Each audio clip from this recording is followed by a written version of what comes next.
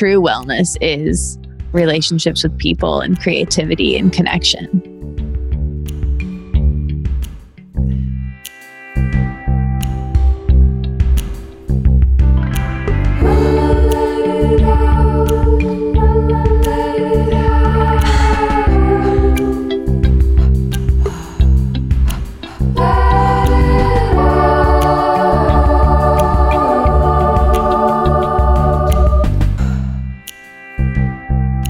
Hi, welcome back to Let It Out. My name is Katie Dilbout, your host. This week's episode is a little bit different. Usually I have long-form conversations with people who inspire me about their creative process, about their habits, their routines, how they're feeling, their work. This week, I do have someone who endlessly inspires me, but we're not really talking about her. Instead, we're talking about meditation. My friend Kelsey McCormick is here, and there's a lot of me talking in this episode about how I got into meditation and my practice with it over the years, how I've gone away from it and come back to it again and again and again. Different types of meditation, basically everything I've learned about and from meditation. And as we speak about in this episode, I've done a lot, turns out. And Kelsey was asking me a lot of questions over voice note. And I was like, you know what? Maybe we should just record a podcast episode because I have done a lot of different things and she's done a lot of different things. And we have a, interesting chat about meditation. Thank you so much for listening. I'm happy you're here. If you're new here, check out the archive. I've been doing this for nearly 8 years. There's over 300 episodes to choose from. We have a podcast starter kit where you can find out episodes on different topics, and we'll link to that. And this episode is pretty robust on different things we mentioned, so the show notes can get emailed right into your inbox so you don't have to take notes. And if you want that, the link is in the show notes to get the notes every week right to your inbox. I will talk to you at the end and throughout this episode. I'm so happy you're here. Stick around till the end. I'll tell you who's coming up on the show next week. Hi, everyone. Hi, Kels. I'm here with my dear friend, Kelsey McCormick. And I am so honored that you're here with me. I asked you to do this basically 2 seconds ago, but it was because we send back and forth voice text across continents. And we've been doing that for months and months, actually a year, I think now. We've known each other for a couple of years, but a year since we've been working together. Kelsey built me my website and has helped me in so many ways. She's such a talented brand strategist and founder of Coming Up Roses, the best account on Instagram right now. Follow, please. And visually created a lot of things for Let It Out. But we're not talking about any of that today. Today, we have gathered here to discuss meditation. And it's interesting because Kelsey and I, in these voice texts that we would send across continents, time zones, days, we talk about all sorts of things. I tell her how I'm spiraling about, whatever strange thing I'm spiraling about. And Kelsey just had a baby. We talk about work, we talk about relationships, we talk about everything as friends do.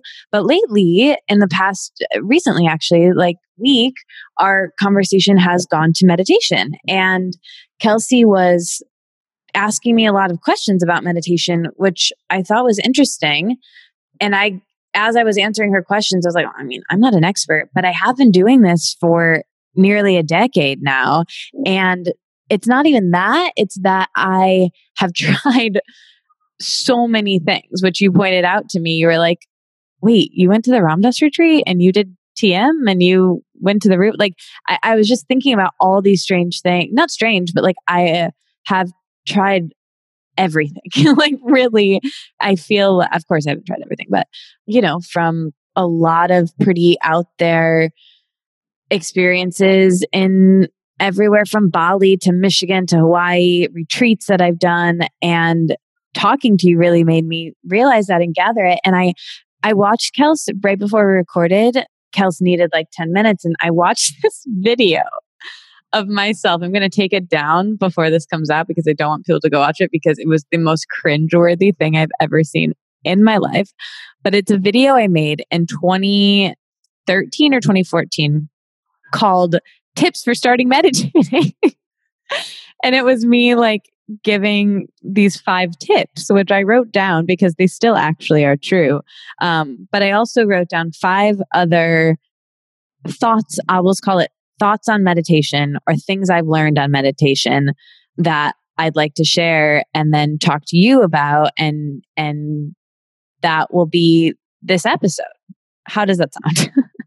It sounds amazing. Thank you so much for being open to talking about this on a forum than our rambly voice text that we send each other Well, at random hours.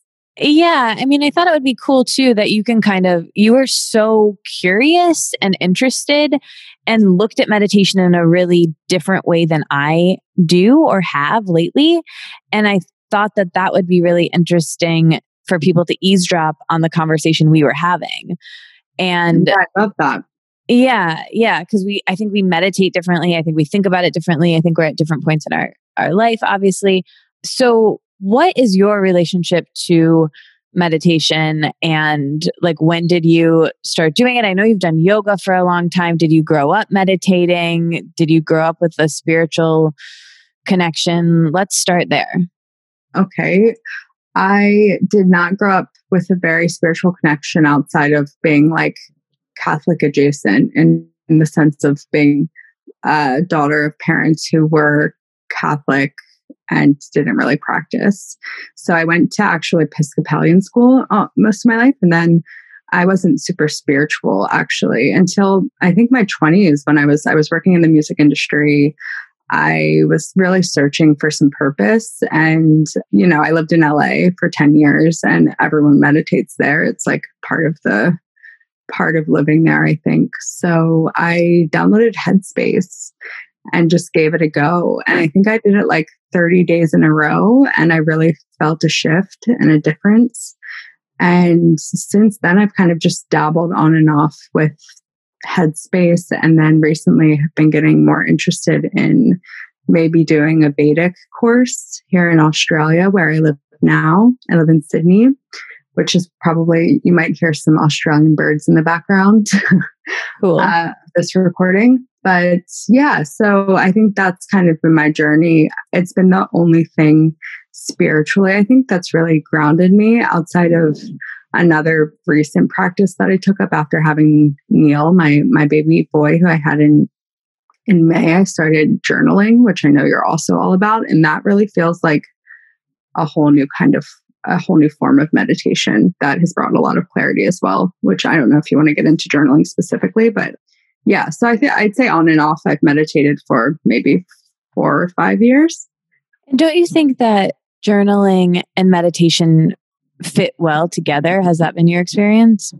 Yeah. So now usually if I have time in the morning, which maybe 50% of the time I do, I'll do like a 20-minute meditation either on Headspace or this recent one that you've sent me. That's more of a Kundalini meditation. And then I'll journal after that once my mind is like super clear. Or sometimes I'll do it vice versa. If I feel like I just want to get a bunch of stuff out on page, if I wake up with like a lot of things I feel like I need to talk about, and then I'll meditate. But usually both hand in hand are really good. But I've actually been prioritizing journaling lately because I find, it's its own form of meditation. And I almost, when I don't do journaling, feel a lot more off when I don't do meditation. Yeah. I was laughing when you brought up Headspace because they're the sponsor of this week's episode, which was not planned. I did think to myself, wow, this is a fantastic fit that we're going to be talking about meditation, but it really is like, I did not know that you were going to say that and you were going to talk about such a positive experience with Headspace, which is great. And I've used it a little bit. I've dabbled in it, and I want to tell everyone my full meditation story, background history, like you did as well.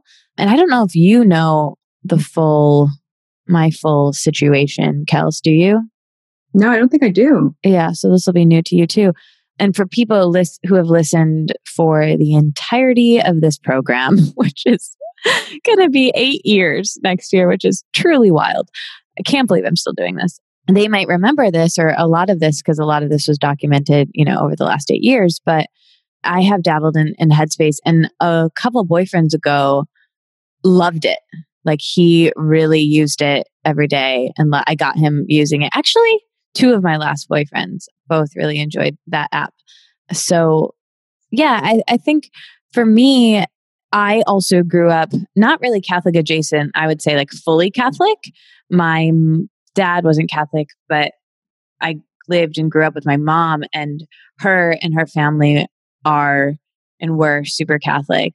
I think what's interesting about religion is like, I don't know like how much my mom believes and how much she just like does. You know what I mean? Like if I really got down to the brass tacks of it, like, so you really, this is, like I've never really like had those conversations, but it's just like, it's above cultural, like she goes to church, and I went to Catholic school, and she doesn't go all the time, but she goes, you know what I mean? Like it's more than just Christmas and Easter, but it's less than, I have a friend who I spent a lot of time with this summer, who he grew up super Christian.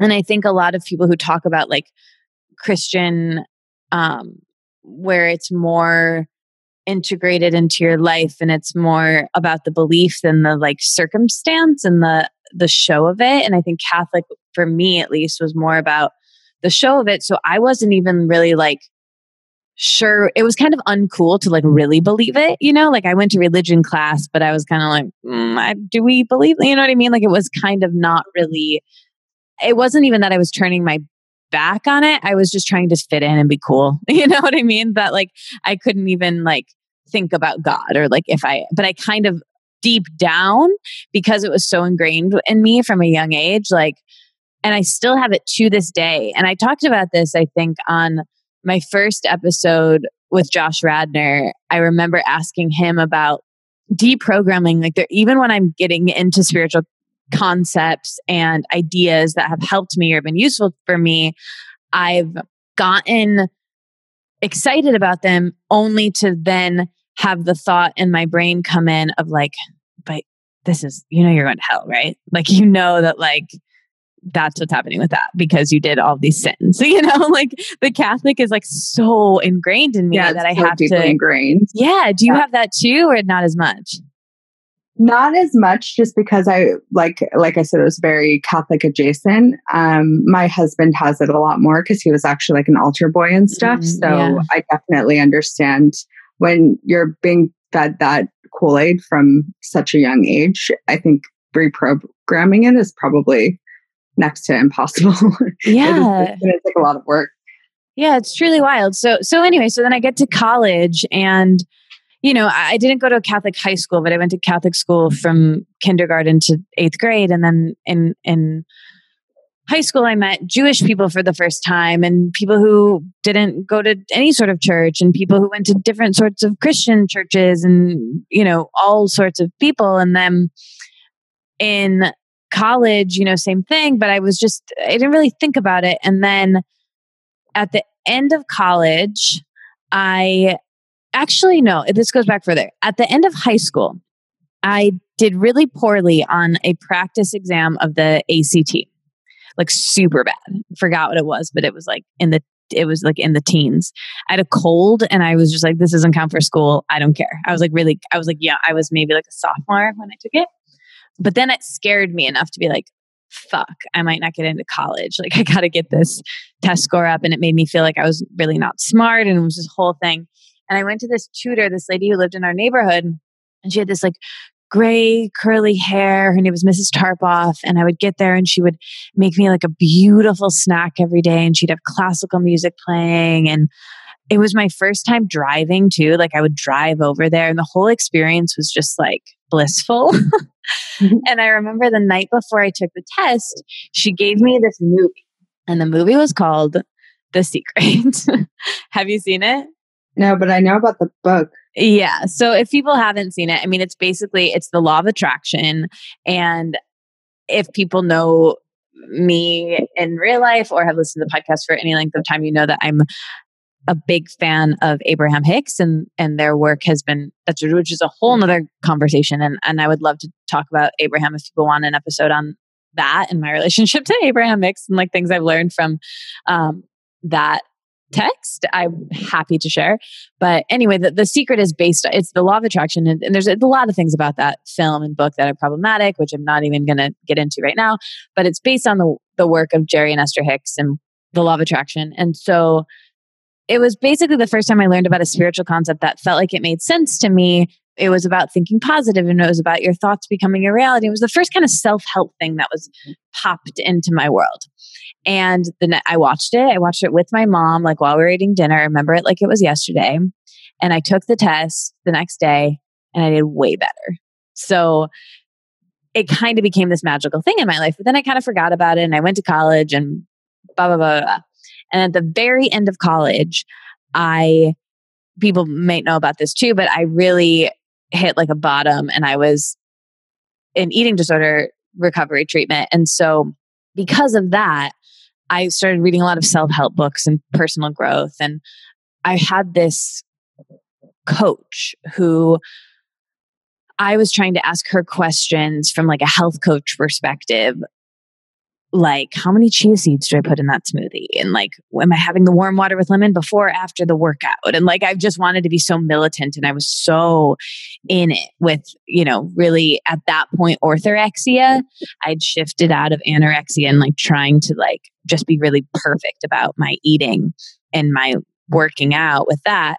And she was like, doesn't matter how many chia seeds you're eating. Maybe you should meditate. And I was like, oh God. And at the time I was also doing yoga and I was teaching yoga. That was my college job. So meditation had kind of been floating around, but I always wished I was one of those kids who like grew up like going to the health food store and blah, blah, blah. But like my family, I'm so Midwestern. Like my family owned fast food restaurants growing up. And like I everything was new to me, which I think made it really cool and interesting, like yoga and any sort of like Eastern philosophy. And so I'm reading all these self-help books. This coach tells me to meditate. I don't know where to start with it. She tells me about this person that she lived in New York. Her name is Philippa. She's in Sweden now. She's fantastic. We're still in touch. We actually just did an Instagram live together last week. I can link to it in this. And we talk about this happening in real time. And she was like this older sister that I never had. And she was really impactful to me. And so she was living in New York at the time. This is maybe like 2011. This is, a decade ago. And she was living in New York and she was going to these lectures by this lady named Gabrielle Bernstein, who was in 12 steps and she was sober and she was meditating and like skateboarding around the city and so cool and giving these lectures at like Soho House, and Philippa would go. It was like one of her like homies. And she was like, this girl, Gabby, I go to her things. I think she's going to write a book. Like it's going to be cool. And I would listen to her. This is like why I started a podcast too, because I would listen to her lectures on iTunes. They were like on there as a podcast, her old lectures. And she would talk about things like Abraham Hicks and the law of attraction and The Secret a little bit. And she was the first person who told me about morning pages and the artist way. And I started doing that. And she taught me about meditation. And she would lead these guided meditations. And I went down the rabbit hole. I am a projector at Human Design. I am an addict through and through of the most addictive personality. You know this about me, Kels. I am so much of an extremist and an idealist that I am like down the rabbit hole with something. So I start meditating and mostly doing her guided meditations and then a few other things. And, now we're running out of time, but so I want to get to my top 10 things I've learned, but that was my long-winded way of really that was my entry point to it. And, I think the tips that I saw in my video that I'm taking down from the internet were things that I probably got from Gabby. And I ended up, as people know, Gabby Bernstein has since become, very famous and big. And I ended up interning for her back then and having a relationship with her, like a friendship and mentorship a bit. And she wrote the foreword to my book. And it really was full circle and kismet. And I think Gabby's tremendous. And things I got from her, I think, and from meditation back then was just start. Like if you want to do it, just start and experiment and don't overthink it, And I think that has stuck with me. And I think I was bringing that up kind of in our conversation last week, even. Yeah, exactly. Because I was asking you specifically about Vedic meditation and how I really wanted to try it, but the barrier for entry is pretty high over here. And also just having the space and time to do it with a newborn seems kind of difficult. So I wanted to try to dabble in it without having to go full throttle into a course. But I kept getting tripped up on the breathing. And you were like, it's not about the breathing. But for Headspace, it's all about the breathing. So I just, I think I was overthinking it. And that's your point, is not to do that. Well, I think that's like, we all have a different entry point. My entry point wasn't Headspace, as we just discussed. And, Gabby's was a bit gentler and a bit different. And I think all meditation is, there's so many types of meditation. And I think right now it's particularly a good time to have this conversation because meditation is so individual. I think it's a time where we're all inward more, home more. This year we're all so dysregulated because of the pandemic that this would probably be a good idea to try, to give it a go. It doesn't work for everyone. I mean, my thing with it is, and the reason I really started journaling was because I couldn't sit there and meditate with so many thoughts in my brain. I had to let them out, right? I had to let them out first. And sometimes after meditation, I need to let them out. And I think I want to spend the last bit of time we have telling you the different types of meditations that I've done since starting out with Gabby. And, several of these things I learned because when I moved to New York, I would go to the Rubin Museum in the middle of the city. It's on 17th Street. In the middle of the week, it was on a Wednesday at noon with my friend Angie, who's done the podcast. And we would listen to a different teacher, anyone from Sharon Salzberg to Tracy Cochran, who's a wonderful teacher, and this person named Kate Johnson. And maybe I can have some of these people on the podcast, but Kate Johnson gave this analogy about meditation that has always stuck with me. And I taught this at Kripalu, which is a retreat center, meditation center that I've been to, and one of my million things I think I've done, where she gave the visualization of think about a jar, a mason jar with water and glitter in it. And if it's just sitting on the table, the glitter is at the bottom and it's settled. And that's how you start out when you wake up. But then you remember your nightmare and you get a half a shake. So the glitter is a little unsettled. And then you remember that you parked in a spot that the street cleaner is going to come and you're going to get a ticket. And that gives you another shake. And then your mom calls you and stresses you out. And then your boss texts you. And suddenly before 10 a.m., all your glitter is really unsettled, And so what meditation does is it sets you down to reset your glitter. And I always really liked that visualization about what meditation does. So I think any sort of meditation can settle your glitter. I want to go back to Vedic meditation and talk about what that is.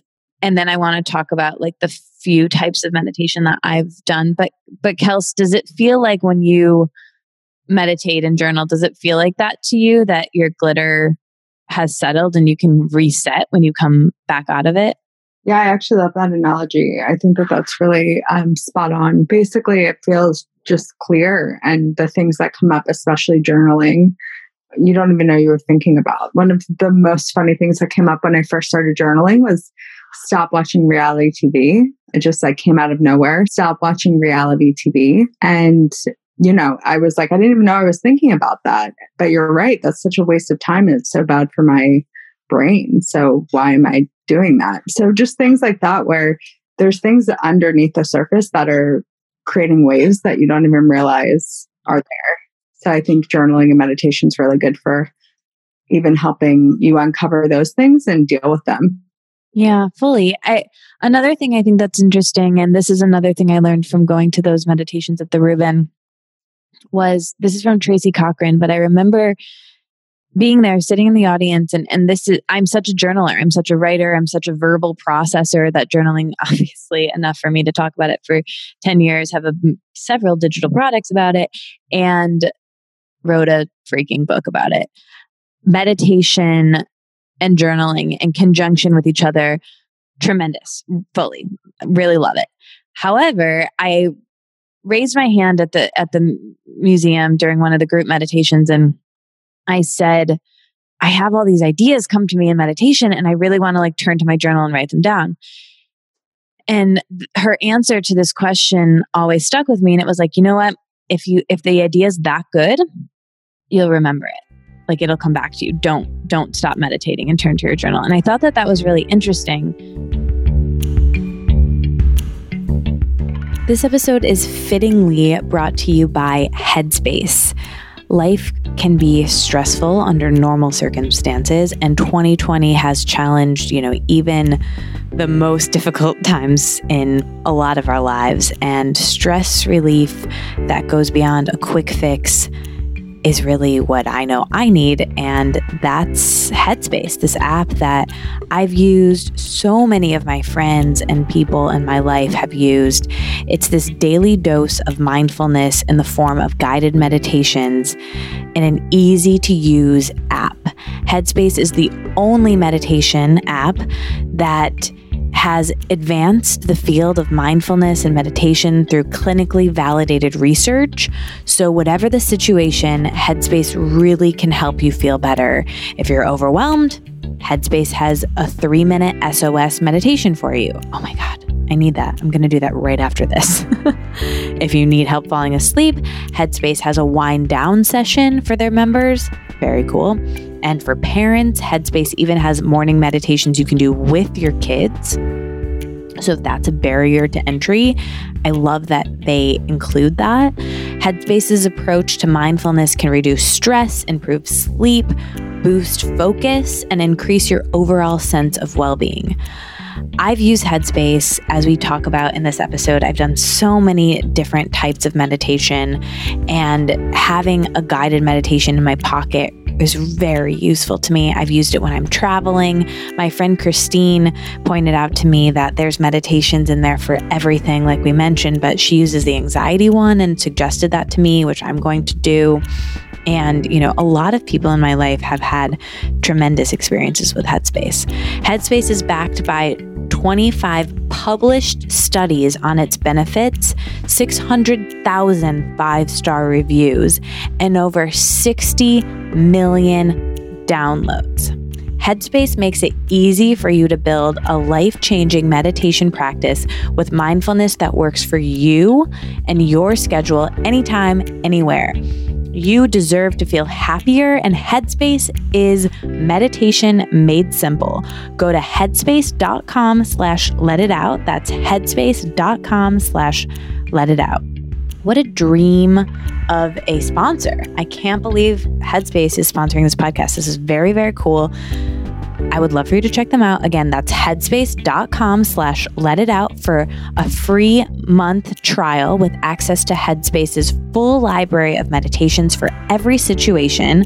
This is the best deal offered right now. Head to headspace.com/letitout today. I'm so psyched to tell you guys about Louise Gray. It's a home goods brand that specializes in beautiful contemporary heirlooms that withstand the passing of time, both in design and in ethos. And what's so cool about this moment that I get to tell you this is that I found out about this brand through my friend Amber. I loved some of the products from Louise Gray. They make quilts, blankets, pillows, accessories for your walls, your tabletop. Louise Gray strikes the perfect combination between modern design that still feels timeless. They're dedicated to fostering sustainable manufacturing practices. Louise Gray is proud to have their designs handcrafted by local artisans in Minnesota, Midwestern, just like me, guys. Louise Gray embroidered quilts make the perfect gift for a newlywed or a newborn in your life. Louise Gray tea towels. I have one of them and I love it. They're coasters, and I have one of their face masks. And I think all of those things would make really great stocking stuffers too. So to get 15% off from Louise Gray from now until December 20th, again, I think this would be so good for gifts. Honestly, you guys, go to louisegray.com and enter the code LETITOUT15 at checkout. That's louisegray.com, LOUISEGRAY.com, and enter the code LETITOUT15 for 15% off. I have their duvet cover, which I'll show you a photo of. It's beautiful.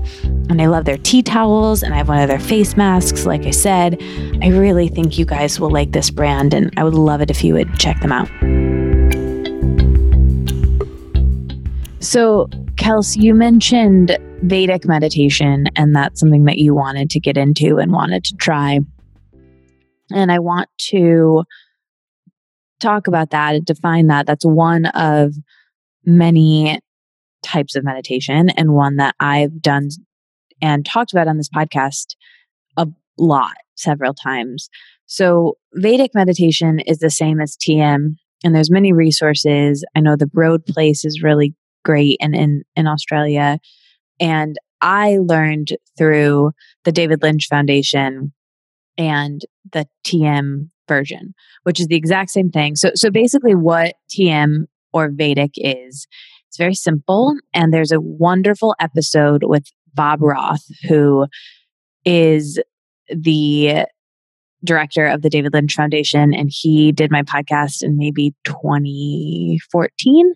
And he gifted me meditation to learn meditation, which was very, very wonderful. And so in 2014, 2015, I think it was 2015 when I learned, before that was doing guided meditations and a lot of Kundalini meditation at that time, because Gabby had gotten into Kundalini and was doing her certification at Golden Bridge in New York. And I went to Golden Bridge and was really into Kundalini meditation.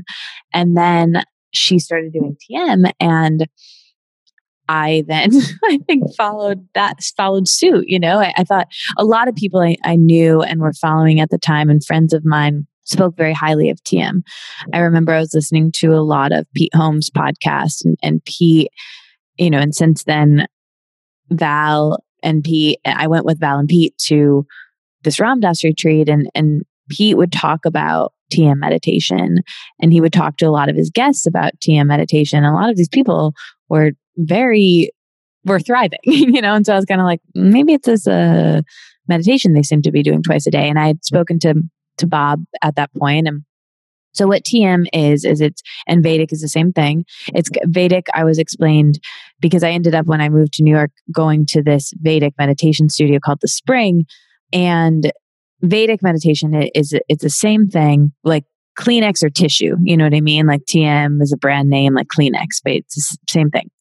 And there's an episode with someone named Tom Knowles, who's a Vedic meditation teacher.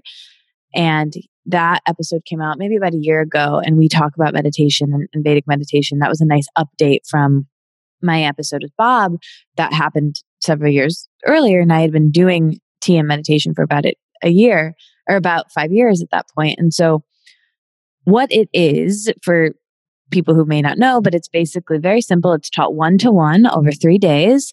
And you learn a mantra, which is just a sound with no, what's that word? A sound with no meaning. Not onomatopoeia. Is that what it is? Yeah, it's a sound with no meaning. And you don't tell anyone your mantra, and you use that for as a bone for your mind to play with, right? So you can let your glitter settle, essentially. And instead of thinking about your breath, you sit for, the whole thing is meant to be about 20 minutes, done first thing in the morning when you get up before you eat, and then 1 in the afternoon before you go to sleep.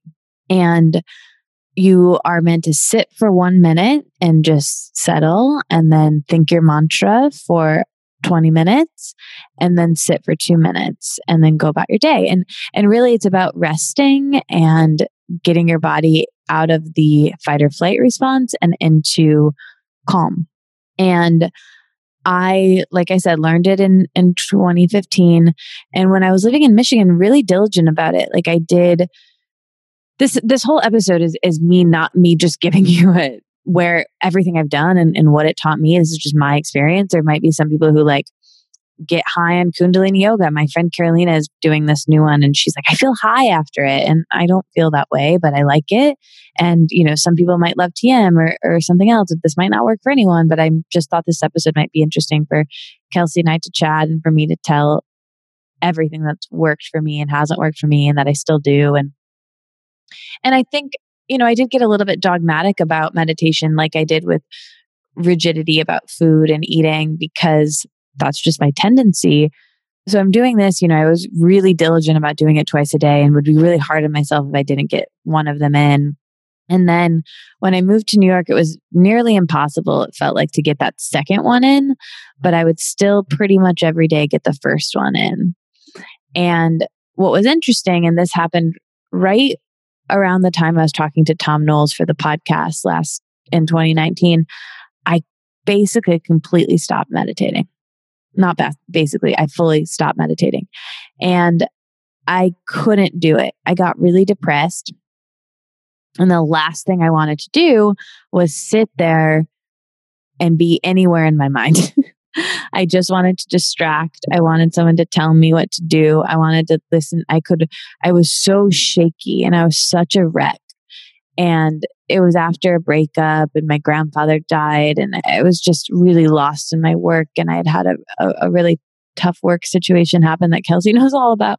And you might know about too. I've spoken about it here. I wanted to let it out to become a magazine and I just lost a lot of money and time. And I was feeling really lonely and I just couldn't meditate. And I remember I went to this meditation studio, which is how I met Tom. My friend Arden, who listens to the podcast, opened the studio called The Spring in Soho. And I would go in there sometime to do these group meditations. And I hadn't been in months. And Arden called me and she was like, do you want to get coffee? Like what's your deal? And I was really nervous to tell her. It was kind of like when I told, my friend Christy Harrison that I had basically relapsed on my eating disorder. I was so nervous and it was around the same time. And so it felt very similar sitting across from Arden at this coffee shop. It was my favorite coffee shop in the West Village called Grounded. And I'm sitting there and I look at Arden and she's like, how are you? And I tell her whatever. And she's like, have you been able to meditate? And I just burst into tears. She's like, of course you haven't. You can't. You can't, of course. You're in dire straits here. And she told me this thing. I don't even really remember what it's called. I want to call it a body scan, but because that's what it is, but she had a name for it. And it's basically a thing that it's a lesser known thing in TM that when you are going through something so dire or jarring and you can't meditate, lay down and just scan your body. And I would call it a lie down. And I would do that on my bed. I'm not even going to say every day, but whenever I could, whenever I would be able to muster it. And it was just really nice to be met with such compassion and her being like, it's okay. Just you'll come back to it when you come back to it. And just that lesson alone of it doesn't need to, I always say this about journaling. I don't ever want to add to someone's laundry list of to-dos with journaling. I want it to just be something that flows. And I feel like it's the same with meditation. It should never be something that it shouldn't, you have to kind of push yourself to do, I have to push myself to do anything. You know what I mean? I have to push myself to be okay, you should get up and go to the bathroom now. You should wake up now. You should, unless it's something I really am psyched about doing. I feel like sometimes everything you kind of have to push yourself to do. But it shouldn't feel, everything should have a bit of ease is my point. And that forgiveness that she was able to just be it's fine. Maybe this is my Catholicness coming in of if you don't do it all together, then you're not doing it at all, And so anyway, I guess that experience really taught me okay, some is better than none, and maybe I'm not meditating every day, but I'm getting it in when I can. And then this other really strange thing happened is I had this injury soon after that or around the same time where I pulled my piriformis muscle super badly, where it would be fine, except I would get this really bad sciatica, you know this, Kels, all the way down my leg if I sat for too long. So sitting was like nearly impossible. So it was really like, I was so dogmatic about it for years, where I was like, I gotta meditate in the morning, to the point where I was like kind of hindering my life. And then I suddenly was stripped away from me. Like I physically couldn't do it. And then I was traveling and my life was just pretty dysregulated. And then here we are, it's a pandemic, and I've now I'm in one place and my butt doesn't hurt as much, and I know how to stretch it. And I've gotten slowly back into TM, and I did this summer a little bit, but I definitely don't get the 2 in every day. I'm lucky if I get 1 in, and I'm not hard on myself about that. And that's fine. And Pete always said this thing. He was like, I like the way I behave more through the day when I do it.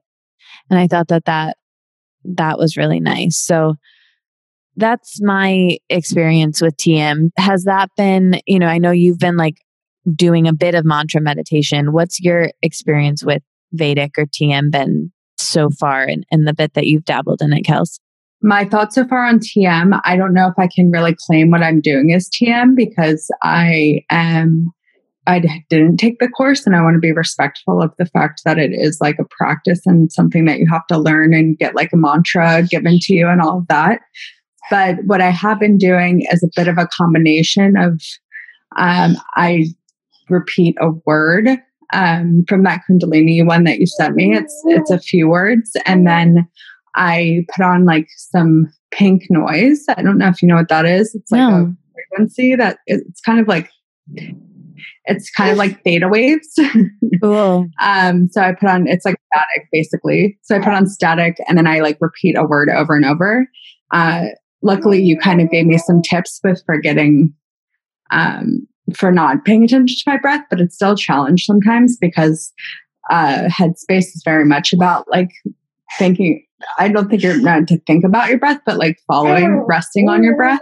Mm-hmm. So, yeah, so I'm just dabbling really, but I think I'm almost combining a few different versions that fit my world, the same way that like when you couldn't sit, you had to do something that worked for you. Mm-hmm. I think I have such a busy mind being a new mom that like adding in, Hi, Neil.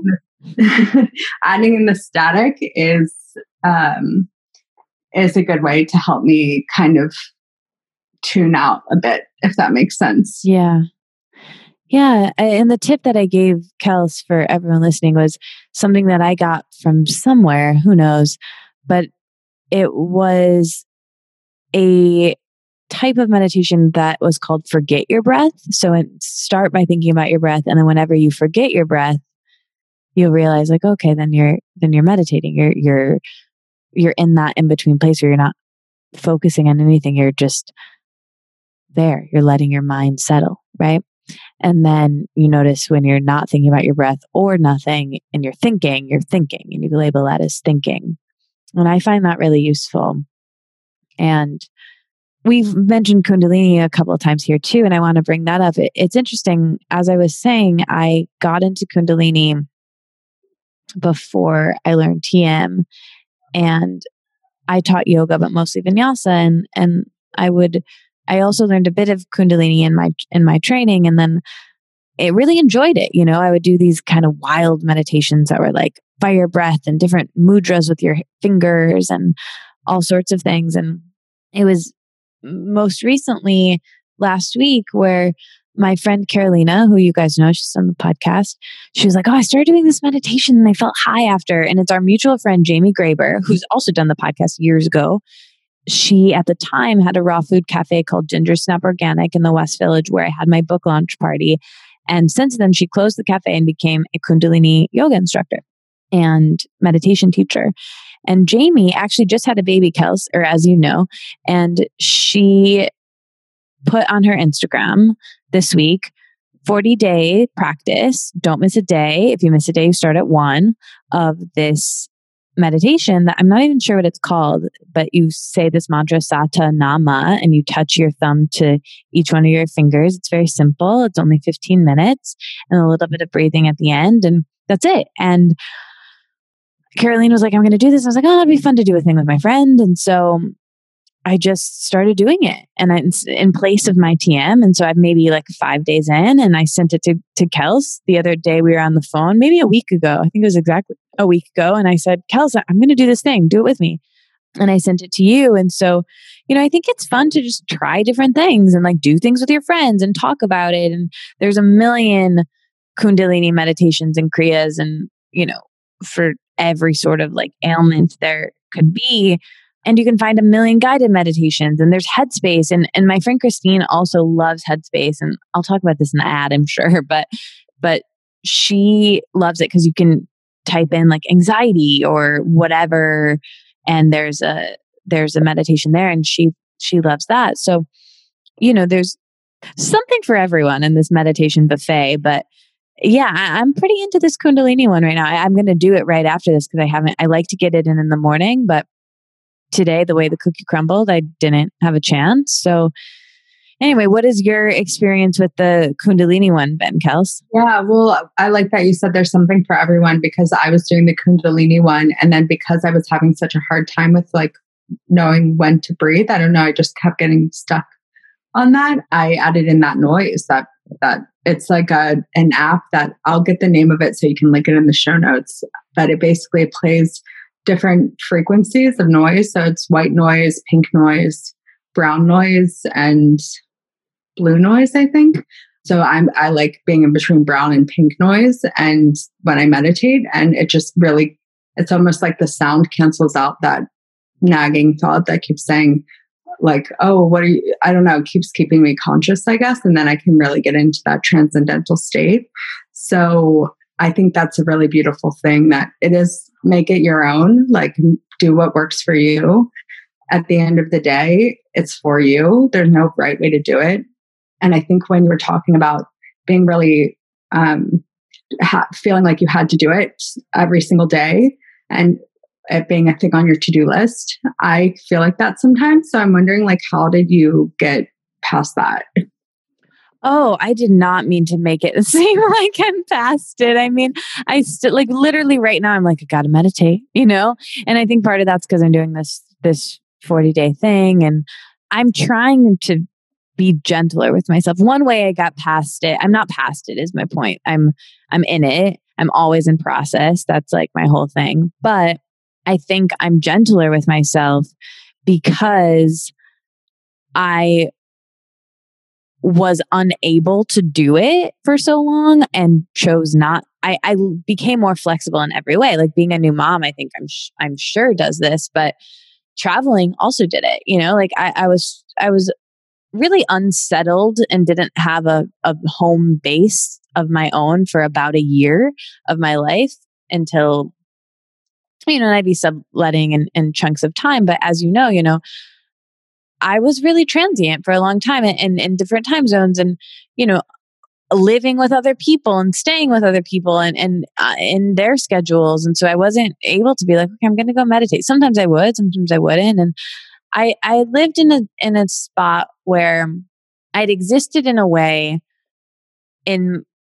with my last like long-term relationship where I put my needs really above everyone else, and with him to the point where it was like, I have to meditate before we can go do this thing, and I have to eat this certain way. And I had just gotten so rigid and controlling about how I lived my life that it was really not fun to be around. And I found that was worse for me than not meditating that day. So unfortunately, and it's not unfortunate now, I feel fine about it, but that relationship ended, not because of that explicitly, but that was one of the things that like wasn't great. And I think because of that, I have now taught myself or chosen to go in the opposite direction, where it's like, okay, I am never going to prioritize eating a certain way or meditating over people and connection.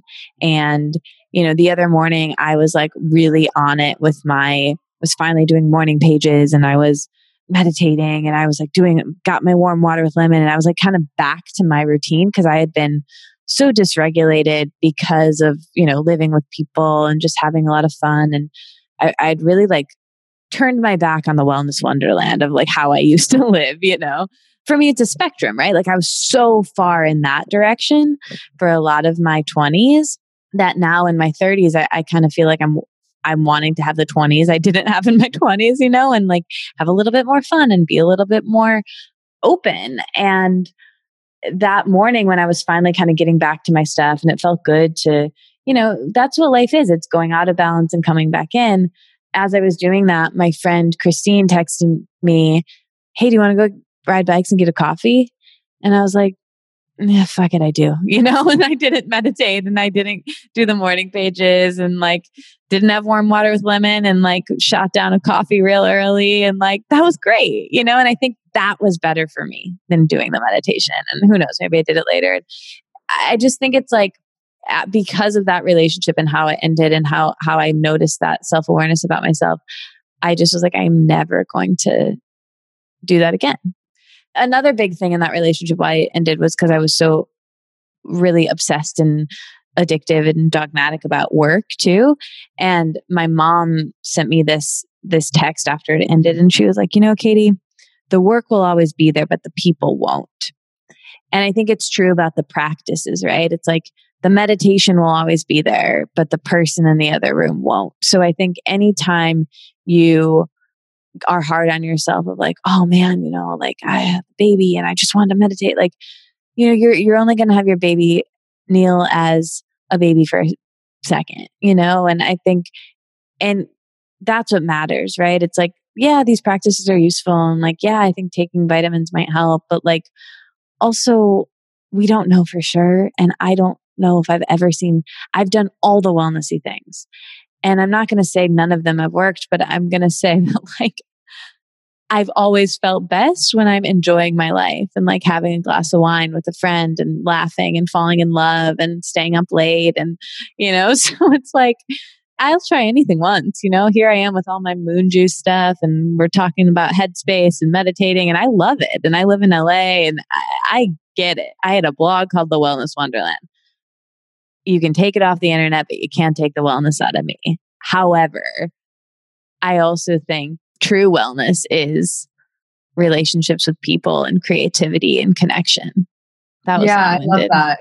And ultimately, you're talking about like flow, which to me is what you're trying to get from meditation. You're trying to remove those blocks so that you can live a more flexible, freeing, flowy life. So being dogmatic is actually like the opposite of meditation. So it's interesting that sometimes those habits can cause the opposite thing that you're seeking them out for. And I think that's where like really just giving yourself a break and just seeking what's joyful and fun is probably the lesson there. Yeah. And like you said, I'm a new mom, so I have to not beat myself up when I can't get it all done because, you know, sometimes I need to sleep an extra hour or two before in the morning, and then I don't get to my meditation, and that's okay. Maybe I'll do it tonight, or maybe I'll do it the next day. But I like that it feels like meditation is this endless place of exploration within, and just like there's so many layers to be unwrapped. And I think I'm just every time I begin again, and that's what it's really about, right? Just beginning again.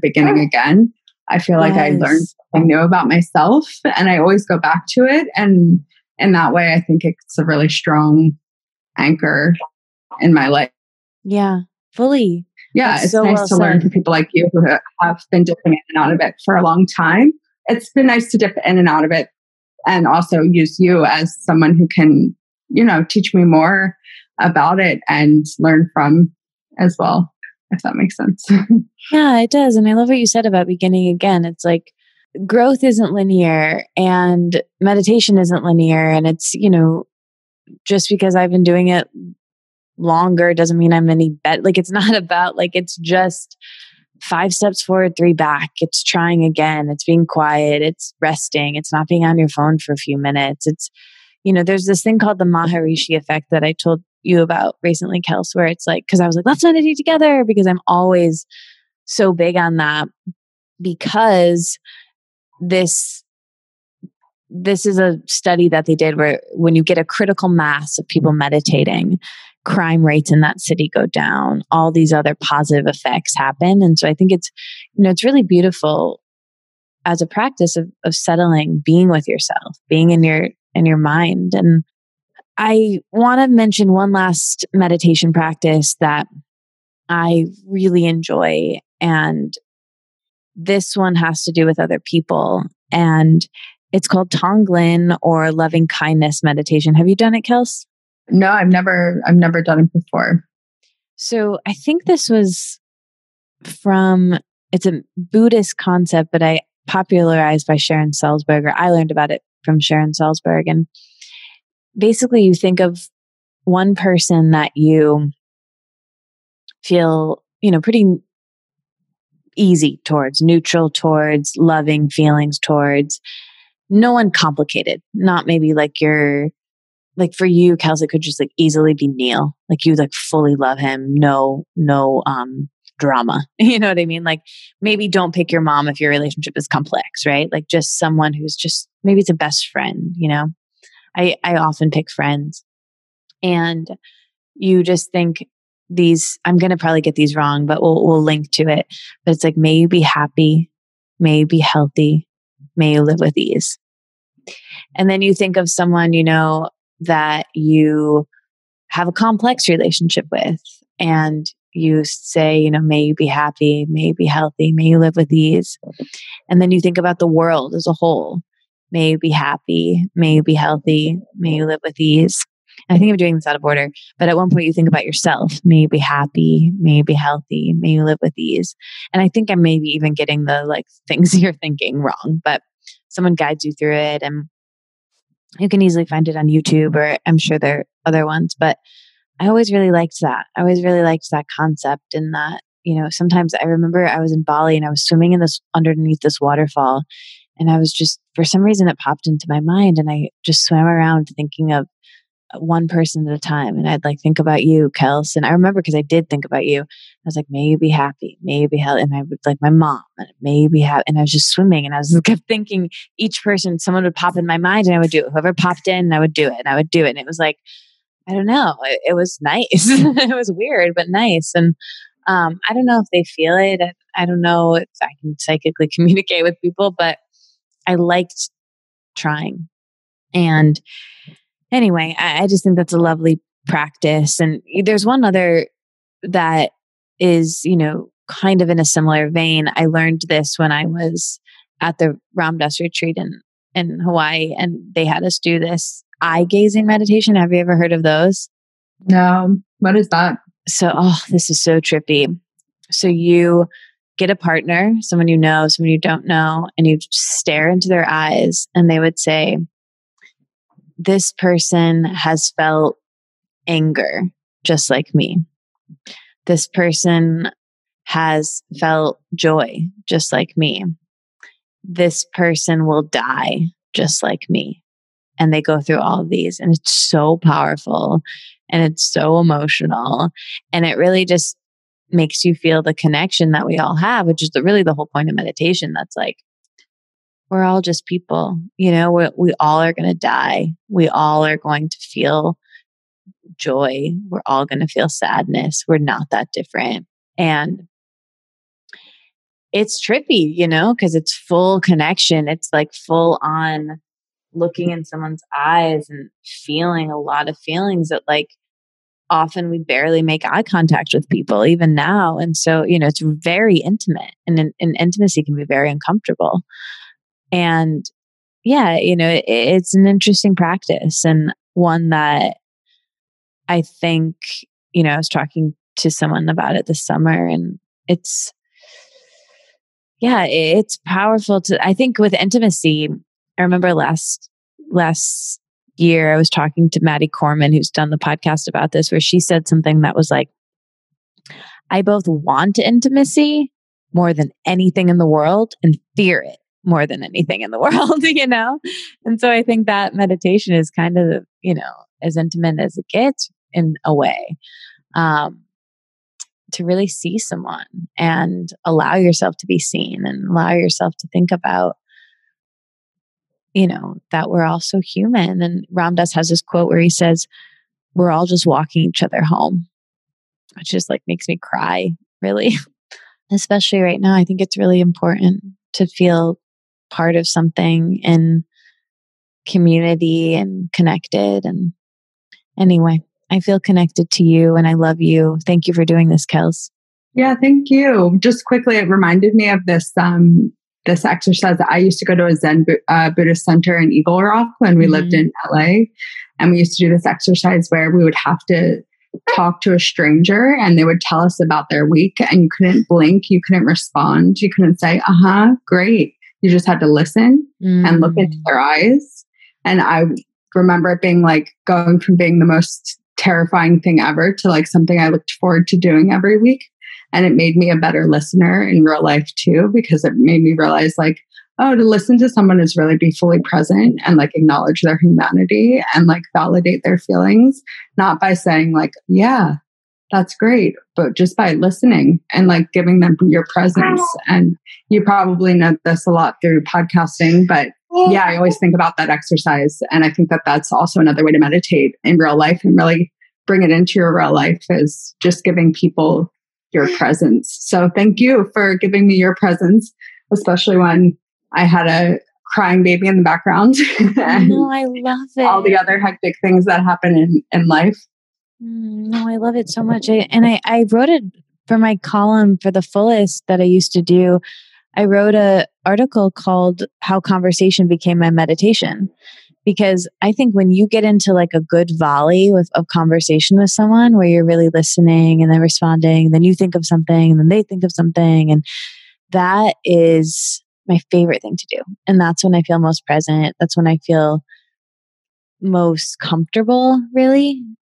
And yeah, and I think people can, that's like anything can be a meditation, right? Like I'm learning ceramics right now and struggling, but people say doing the wheel is like a meditation, or, painting, or, that's mindfulness, right? Like mindfulness is like cooking is a meditation, walking is a meditation, conversation is a meditation.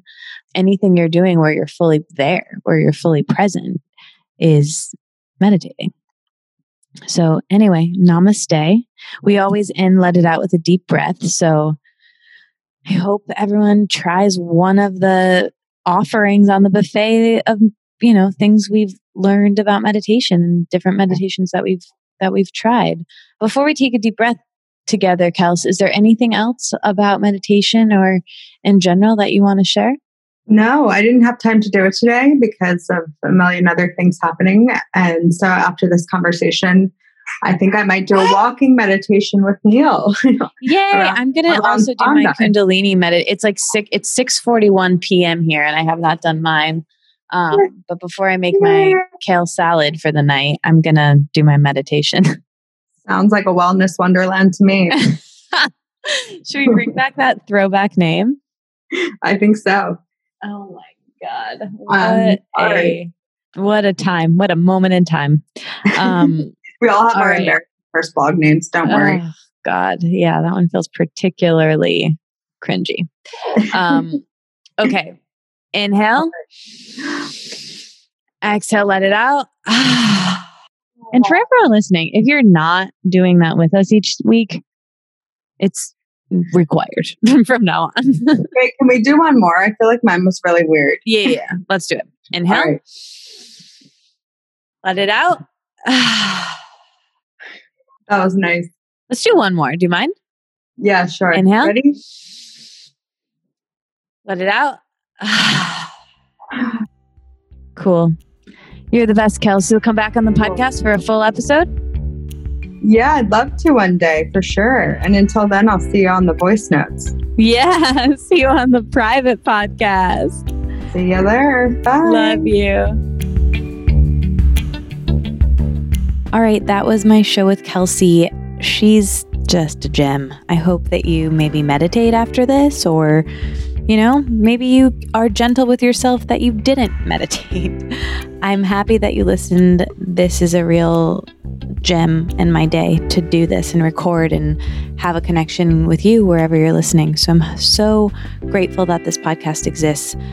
I will be back next week with a episode of Happy Thank You More Please. That's my spin-off series on this podcast where I talk to guests about what they're happy about, what they are grateful for, and what they want more of.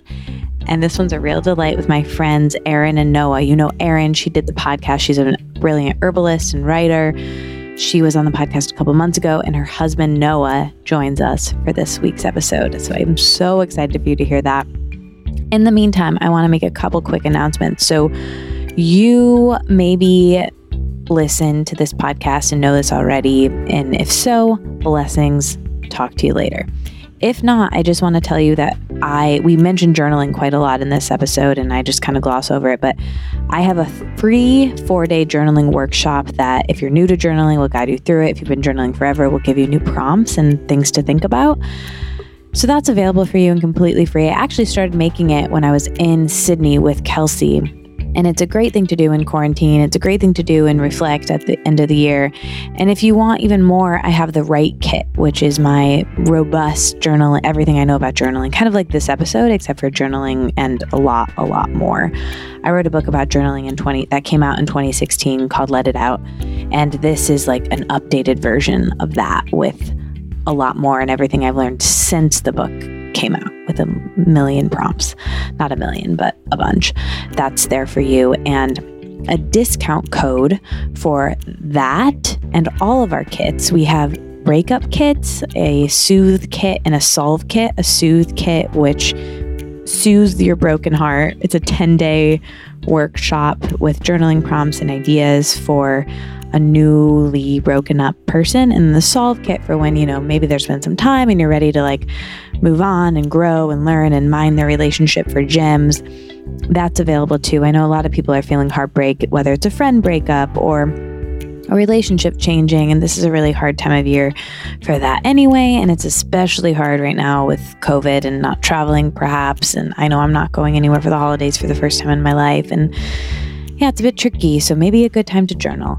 So a code for that is HOLIDAY, and that is good for all of the kits, and it will give you 20% off all of the kits, the Write Kit, the breakup kits, and we also have a podcast kit. So I don't know if you're wanting to start a new project right now. I don't know if it's the time of year for that, but why not, The podcast kit is a all-inclusive how-to podcast workshop, and we have different levels of it now. So if you already have a podcast and you just want to learn about marketing and monetizing, you can do that. Or if you just want to learn about, the early stages of podcasting, there's a free version of that as well, and you can start that now and maybe do the other one, the main one, the paid one, with the discount in the new year. Anyway, the code HOLIDAY gives you 20% off that as well, all the kits. Merry Christmas, Happy Hanukkah, happy all the holidays that there are. Okay, so happy that you are here, and I love you. I'm very grateful that this podcast exists.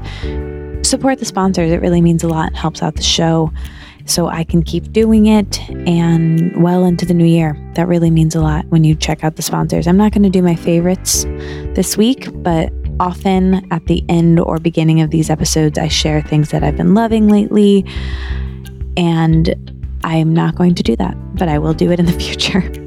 I love you. Thank you for being here. Bye-bye.